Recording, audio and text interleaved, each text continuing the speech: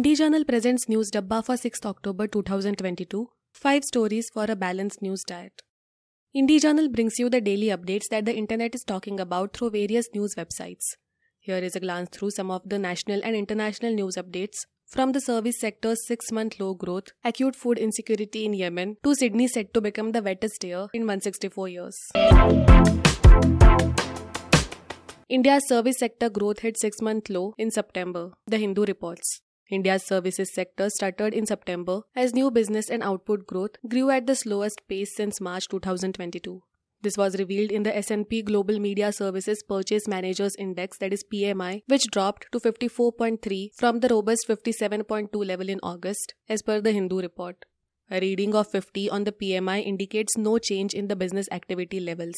A reading of 50 on the PMI indicates no change in the business activity levels. The moderation in growth also dampened job creation from August, when services players had reported the highest new jobs in 14 years, the report adds. You can read the full report on The Hindu. Reuters reportage, in an empty kitchen, Yemeni family struggles with hunger.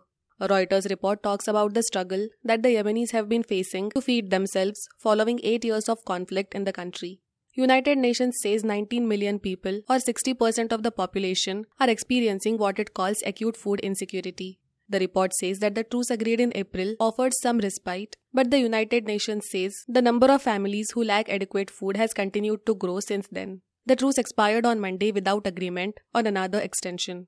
You can read the full report on Reuters. BBC's report on WHO alert over India-made cough syrups after deaths in the Gambia. BBC reports that a global alert has been issued over 4 cough syrups after the World Health Organization, that is WHO, warned they could be linked to the deaths of 66 children in the Gambia. The syrups have been potentially linked with acute kidney injuries and 66 deaths among children, it said. The WHO identified the medicines as promethazine oral solution, Cofexmalin baby cough syrup, Micof baby cough syrup, and Magripen cold syrup. The 4 products have been identified in the Gambia, but may have been distributed through informal markets to other countries or regions, the WHO said as per the report. The WHO's intervention came after medical authorities in the Gambia detected an increase in the cases of acute kidney injury among children under the age of 5 in late July. You can read the full report on the BBC's website. Kidnapped Indian origin family found dead in US, NDTV reports. 4 members of an Indian origin family in the US, including an 8-month-old girl who had been missing for days, have been found dead in an orchard in California, NDTV reported. 8-month-old Aruhi Deri and her parents, 27-year-old Jasleen Kaur and 36-year-old Jasdeep Singh, were kidnapped at a trucking company, from Merced County in Northern California on Monday. The report adds that the baby's uncle, 39-year-old Amandeep Singh, was also kidnapped. Merced County Sheriff Vern Warnk said the bodies of the 4 were found on Wednesday evening in an orchard near Indiana Road and Hutchinson Road. You can read the full report on NDTV. SCMP reports Sydney to record the wettest year in 164 years.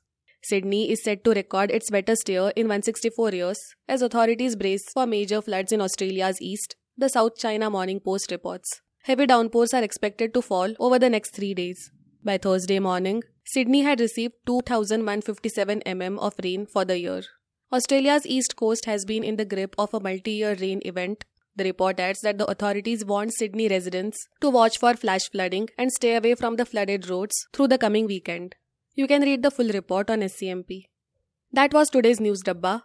For more news, audiobooks and podcasts, stay tuned to Indie Radio or log on to www.indiejournal.in.